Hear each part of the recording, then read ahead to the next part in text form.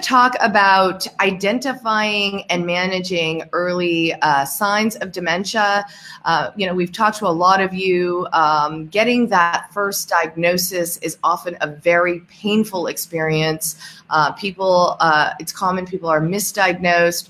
So we thought we would really delve into the issue today about really what do those early signs look like? How do you manage them? How you get a dementia diagnosis? So we're pleased today to have with us Dr. Stephanie Collier. She is from McLean Hospital, a psychiatric hospital affiliated with Harvard. Welcome, and thanks so much for joining us. Thank you. So, Stephanie, I just really want to start first with those. I often, we have a series here called Being Patient Brain Talks, where we look at dementia from the person's point of view, the patient's point of view, and we ask them, in hindsight, how did you know something was first wrong? And oftentimes, it's not really memory loss that they talk about. It's more of an attention problem, or their productivity at work slipped. So talk to us about a little bit about what are those really early signs? Are there any patterns that you've observed given your experience with seeing patients with dementia? I'm really glad you mentioned the attentional problems, because I do see that a lot, where patients come in saying they used to have very good attention, and now they're struggling just to continue the task that they started. Besides the attentional problems, sometimes they've also noticed that they're just not able to perform as well as they could previously perform at work. And they might have small memory lapses. Those are usually the first signs. And the memory lapses are usually for things that have happened very, very recently, that day or the day before. For example, it might take them a little bit longer to remember, what did they have for breakfast? Or who did they talk to? Or what was the name of the person that they had talked to an hour ago? And sometimes these are so subtle that they're a little bit frightening to the patient when they're first aware that they're having these very, very small memory lapses.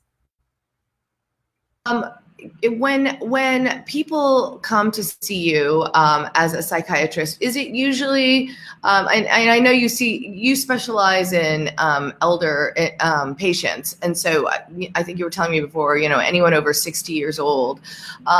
When is it usually I'm starting to worry, I don't know if it's normal aging or if it's memory loss? Is that the starting point usually for your patients with dementia? Very often it could be, and it's not always related to memory at all. It could be anxiety disorders. And people, as they get older, can forget short-term, they have a little lapse in a short-term memory. They might forget the name of someone, or they might forget an ingredient on their shopping list, and that's completely normal. But if they're anxious, they'll remember that they forgot it. And so that might bring them in because they want to make sure that they don't have dementia. And that's the diagnosis that people are very frightened of hearing.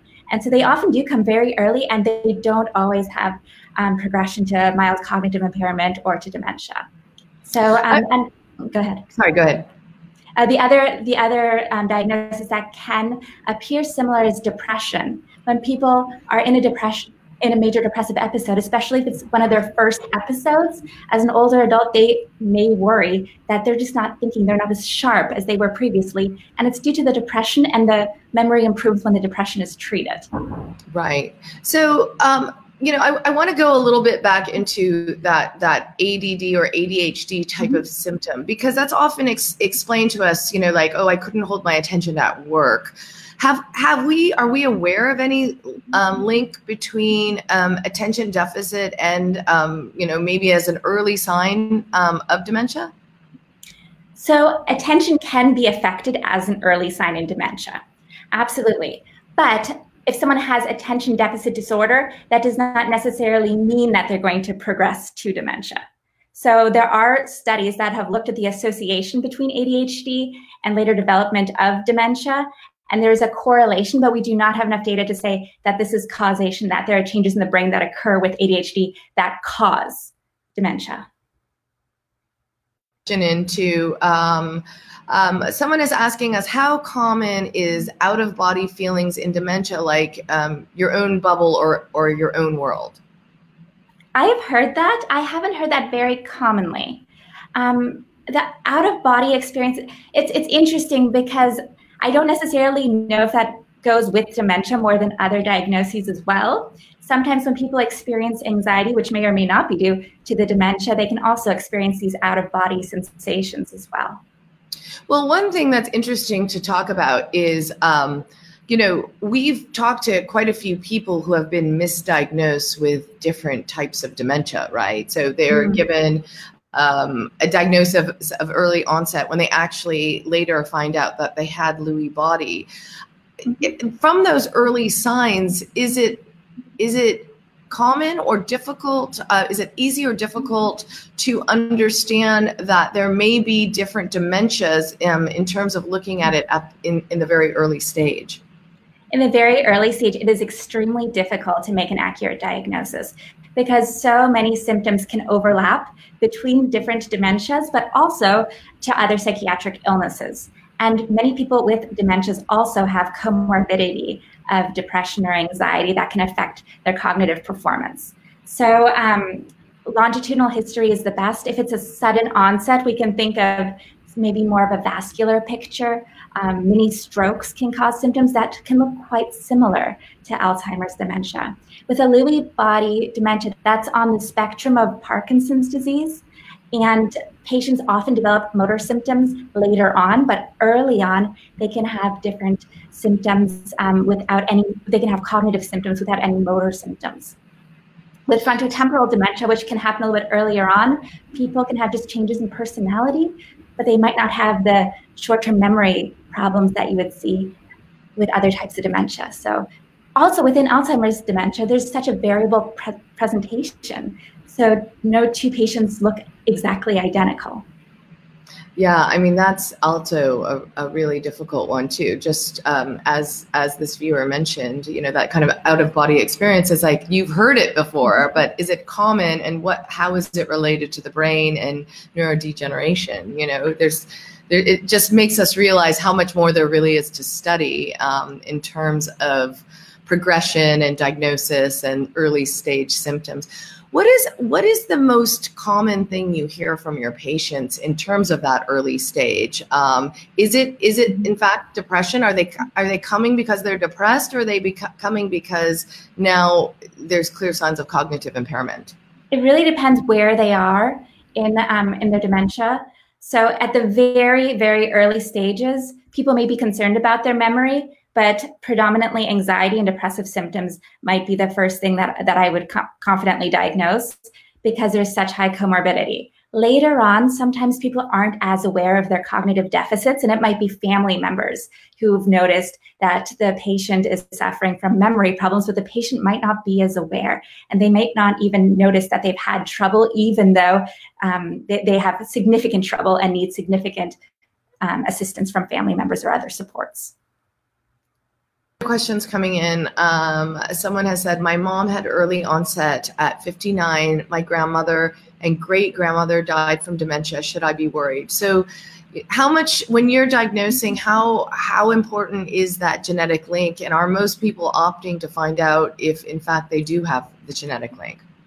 That's a very personal decision, and only a subset of Alzheimer's dementia is based on family history with early onset. It's likelier, but by no means is it a definite. People really vary about whether they want to receive this diagnosis and whether they want to undergo testing early on. And there's no right or wrong in deciding to pursue testing or not. As the question whether to be worried, we don't know the diagnosis, and it's early right now. So it's because we don't know, that might be more, for some it might be more worrisome. For others, receiving the diagnosis might be more worrisome. So do you find, you talked a bit about depression and how, depression is often, people are coming in for depression to find out later that they have some sort of cognitive impairment. Mm-hmm. Have you found if you treat depression, the memory actually improves a bit? Yes. That way? Very often. And that is one of the nicest things about having treated depression in older adults, because people generally do worry about their memory if they are feeling depressed, and depression certainly affects memory. And the more depressive episodes a person has, the higher the likelihood that they will later have cognitive impairment. So treating depression makes a huge difference in cognitive performance. I actually have a patient who had neuropsychological testing about 1 or 2 years apart and dramatically improved. And that was due to treated depression. It wasn't. Do we know why? Do we know what the exact link is? Do we know why? So for the neuropsychological testing, there's so many different domains that are involved. And yes, attention is impaired by depression itself, but so is motivation. So is the ability to sustain concentration on tasks. And if these are long tests as well. And so if someone's not feeling well, they might not feel confident. They might just give up and they won't complete testing. So you might not actually get an accurate picture of how they could perform during a depressive episode. Another question is having trouble with sensory overload or problems with just being easily overloaded a possible sign of dementia? It's a possible sign of dementia, but it's, again, if this is something new, it could be due to other neurologic conditions as well. So I wouldn't assume that it's due to a dementia if there's no other symptoms. In order to diagnose dementia, it really does have to affect the activities of daily living, and it's generally a progressive illness too. So I wouldn't say if you just have those sensory symptoms that's a warning sign necessarily for development of dementia. So we were talking about this earlier. Why do most people get a diagnosis for MCI, mild cognitive impairment, before they get the diagnosis that it's a type of dementia, it's Alzheimer's? Why is that? So if it's an accurate diagnosis is another question. Sometimes people don't feel comfortable making that diagnosis without additional testing. For example, in a primary care office, I work with primary care physicians. They do not necessarily feel comfortable making that diagnosis in a clinic setting. A patient can have a very classic history for a dementia, but they might not hear it from their primary care doctor because these are short appointments. There may not be sufficient information, and the confidence level of making the diagnosis just based on 20-minute appointments isn't there. However, if a patient's illness does meet criteria for MCI, that's basically mild cognitive impairment is impairment in the instrumental activities of daily living. So that would be difficulty with paying bills or other finances, or cooking, making shopping lists, grocery shopping. And there can be forgetfulness, but not to the point that it interferes with the activities such as grooming themselves, bathing, the activities of daily living. And if it's caught early, before people do have the diagnosis of dementia, they do go through a stage where their symptoms are just not as severe. And so not everyone who has mild cognitive impairment will progress. That's maybe just 10-15% of people with mild cognitive impairment that will progress to dementia. But there can, again, be many causes of mild cognitive impairment too. It could be due to small vascular insults in the brain, for example. That's not necessarily progressive if the cardiovascular risk factors are treated.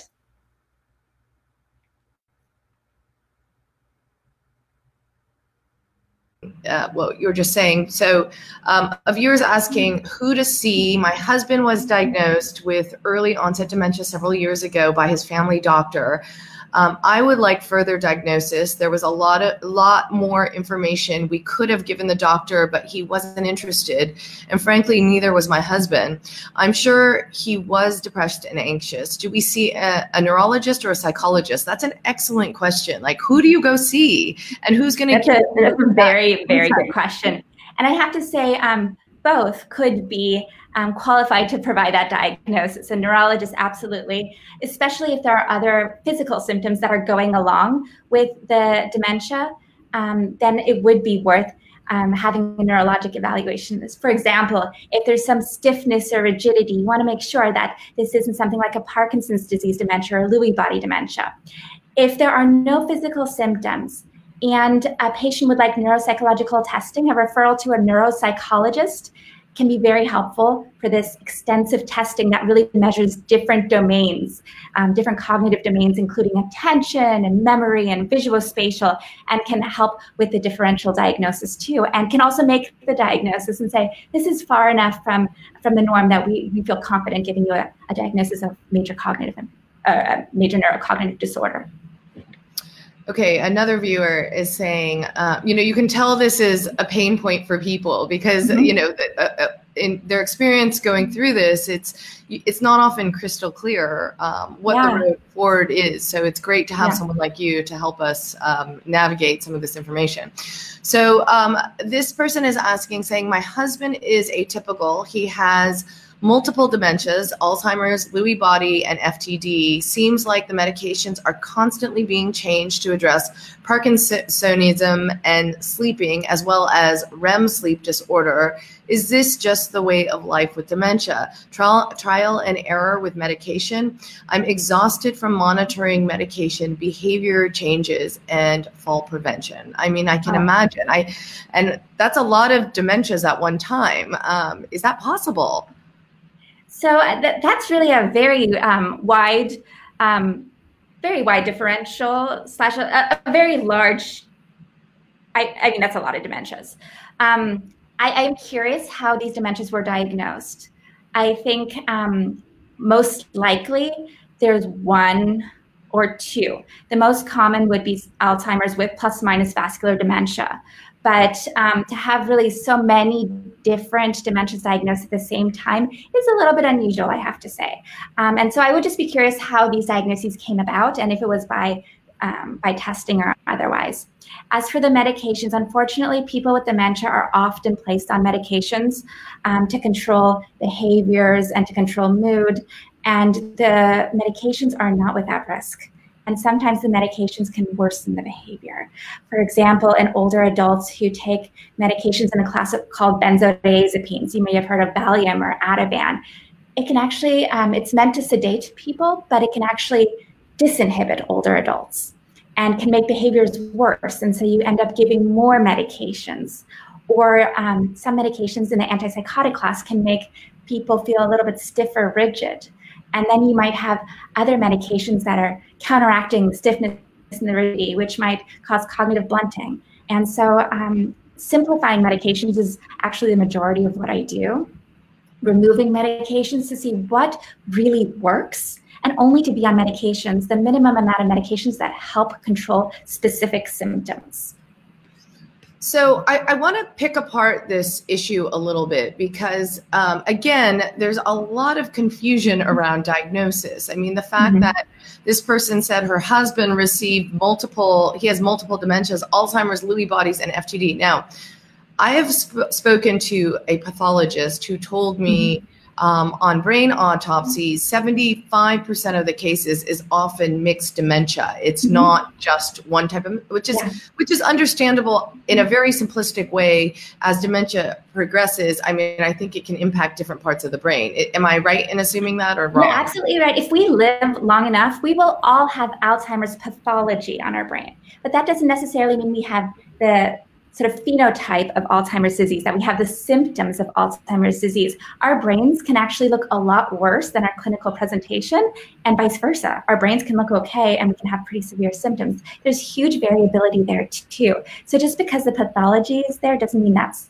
necessarily the reason. So yes, there might be pathology from multiple types, and it is more common to have the vascular and Alzheimer's together, for example, or vascular plus another contributor for dementia.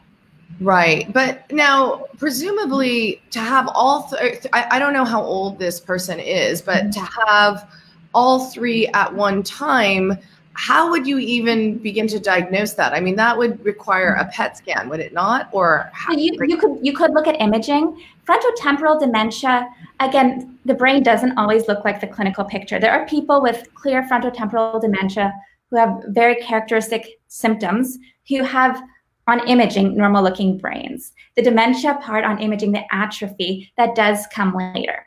However, to have all three of those dementias present at the same time. I also wonder a little bit about the presentation of the patient, because symptoms can overlap. When you think of frontotemporal dementia, you think of a person who may be disinhibited. And with progression of Alzheimer's disease, you can see personality changes and disinhibition as well. So if it happened early on, someone might say, well, this is a younger person who has more personality changes. Maybe this is frontotemporal dementia, but it's actually early onset Alzheimer's. And sometimes the first symptoms of Alzheimer's can actually be personality changes or mood changes. So it is a little bit tricky clinically. So, and let's talk a little bit more about the medications, because this is also a really big pain point for people. Yeah. We hear from both sides of the spectrum.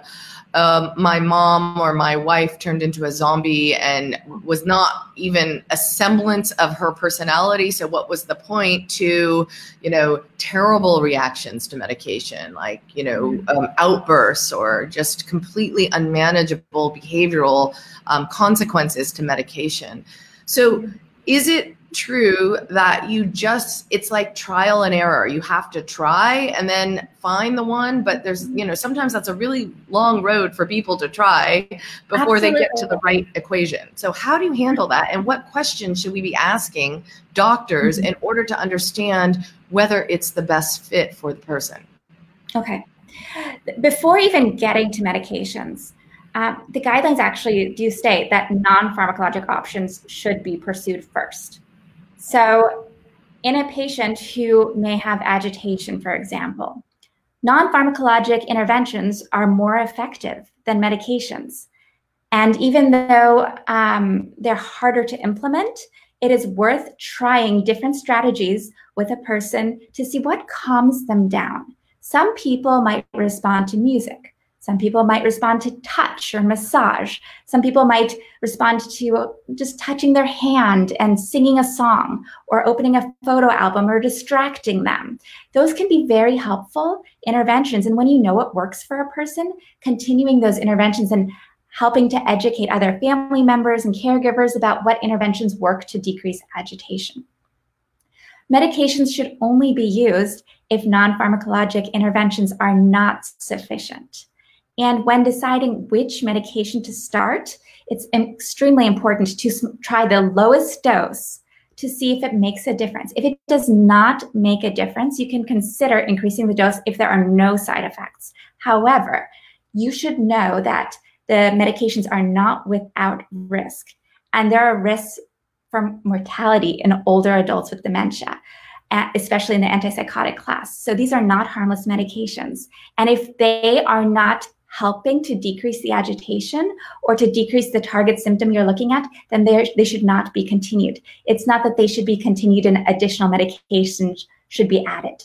So thinking about what is, again, the minimum amount of medication to manage a target behavior, whether it's agitation when it's very severe and other interventions haven't worked. So, but let's talk a little bit about depression in that regard, because I'm assuming treating, if someone comes to you and is really depressed, showing signs of cognitive impairment, would the choice be do behavioral modifications, strategies, or would it be let's just get you on medication to cure the depression because that may help your memory? Yeah. So unfortunately, the data show that in dementia, antidepressants don't really work in treating depression due to dementia. So if a person has a history of depression, they may respond to antidepressants. But if someone does not have a history of depression and they have a diagnosis of dementia, the evidence is very poor that antidepressants even work. And so non-pharmacologic interventions actually can be very helpful for dementia. That could involve psychotherapy. That can involve also more structured interventions. How do we remove activities that cause the patient distress and schedule in things that the patient really enjoys? And working with a patient to customize their day, structure their day, and really hit sort of the target points that bring them joy. Also, physical activity, outdoor activity especially, has been shown to be a very good antidepressant and works better than antidepressants for people with dementia who don't have a history of depression. often comes up on our website, which is, what do we know about CBD or marijuana-based treatments? I know the research is at a very nascent stage. It's really just starting. But like from your experience as a psychiatrist, is CBD, is that something that you would tell patients to consider? I say we don't have enough evidence yet. We're working on it. There's studies underway, but at this moment, we do not have enough evidence to recommend cannabis products for anxiety, depression. Plenty of my patients take cannabis products. They may have a history of taking cannabis products, and it may work for them at times. We do know there's sort of a dose-dependent action of cannabis products. We also know that we're too early on to be able to recommend in good faith that these products are helpful for target symptoms like depression or anxiety.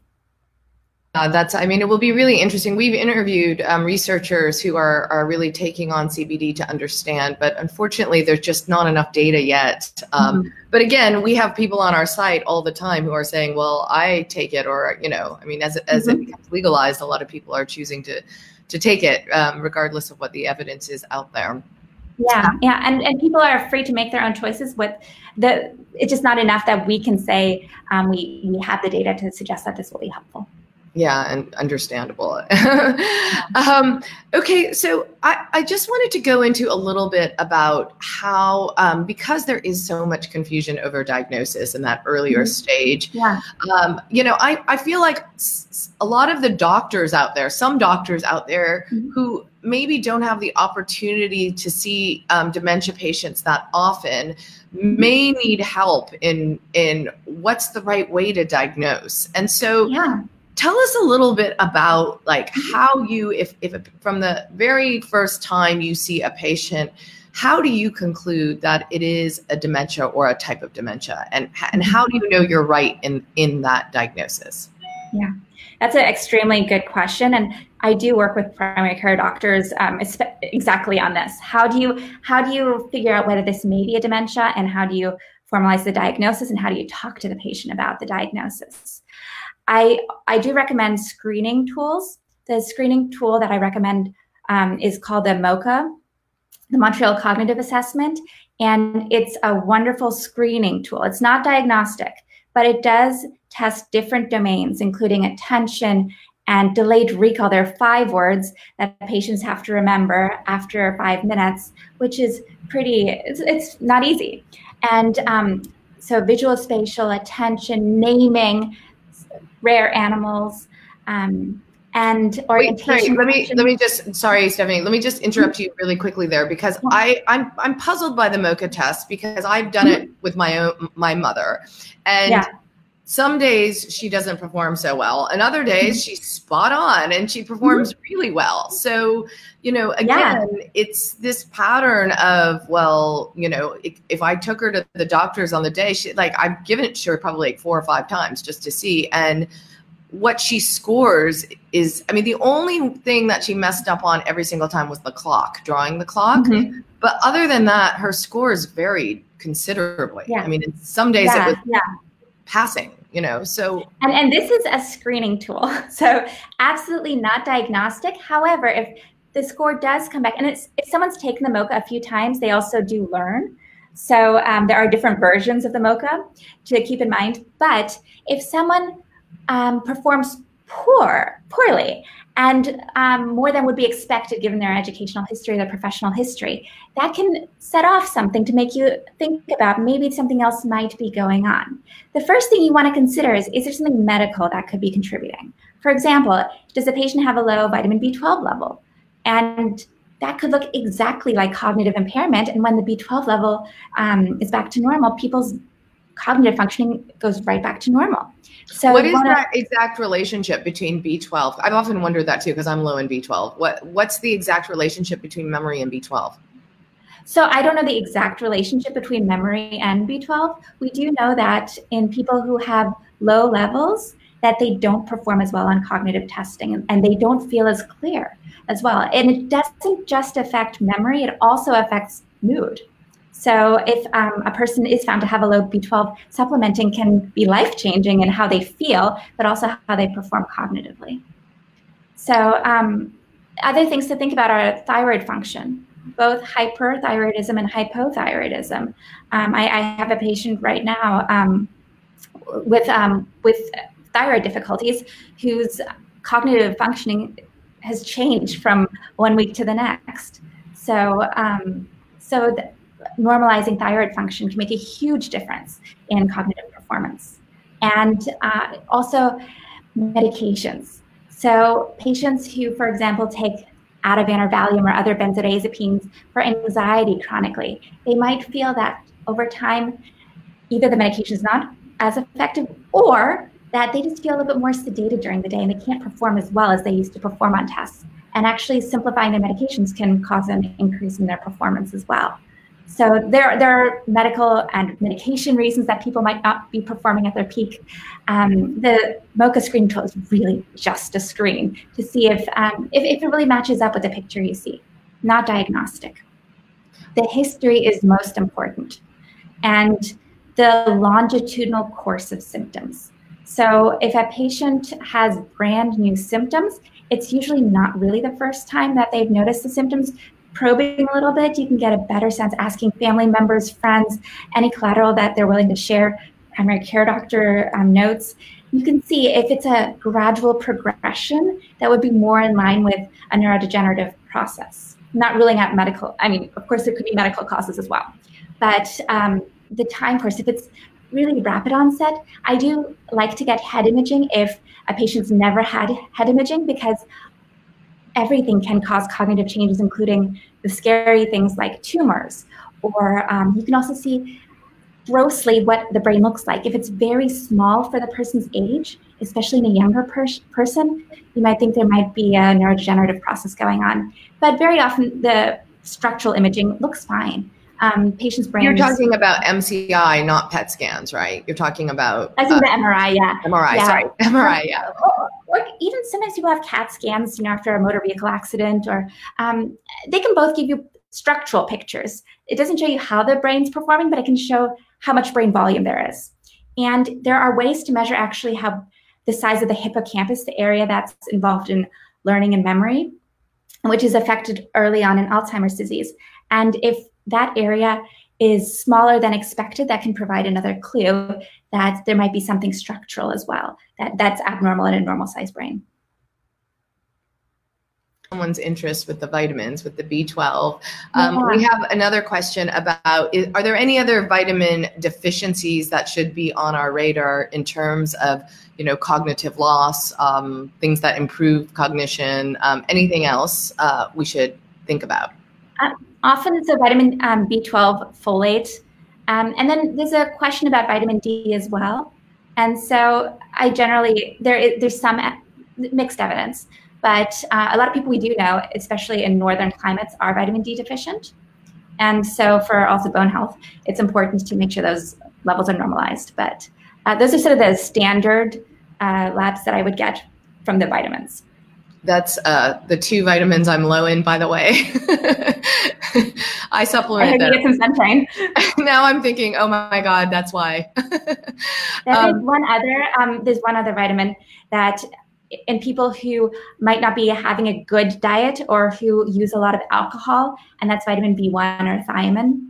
And you may have heard of Wernicke's encephalopathy, but that's basically a deficiency of vitamin B1, usually seen in people who use alcohol in high amounts, and that can absolutely cause confusion and neurologic symptoms that can look similar to cognitive impairment at times. So if you drink a lot of alcohol, best thing is to not drink a lot of alcohol, but if you don't, then you would supplement thiamine. Is that what counters it? Or yeah, but it's not well absorbed if you're using a lot of alcohol.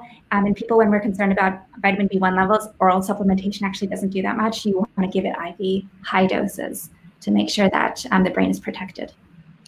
Okay. And then another question is, what are your thoughts on using NeuroQuant MRI as a diagnostic tool over time to diagnose dementia? I don't know what NeuroQuant MRI is. So. So basically, it'll provide more information about certain areas of the brain. Again, structural imaging provides information. It doesn't 100% provide a diagnosis. So the symptoms, I'm assuming if they're getting a neuroquant MRI, they have symptoms and the typical history, longitudinal history. However, to make that diagnosis of dementia, again, they have to have the activities of daily living that are affected, and they have to have a progression, and having this imaging can be very supportive. Okay, so I mean, end of the day, the more information, probably the better, right? I mean, it's putting a history together, comparing periods of time to get more information. And you might have, while you're waiting for some of this information, you might have a probable diagnosis. So they're really, it's a very difficult diagnosis to make.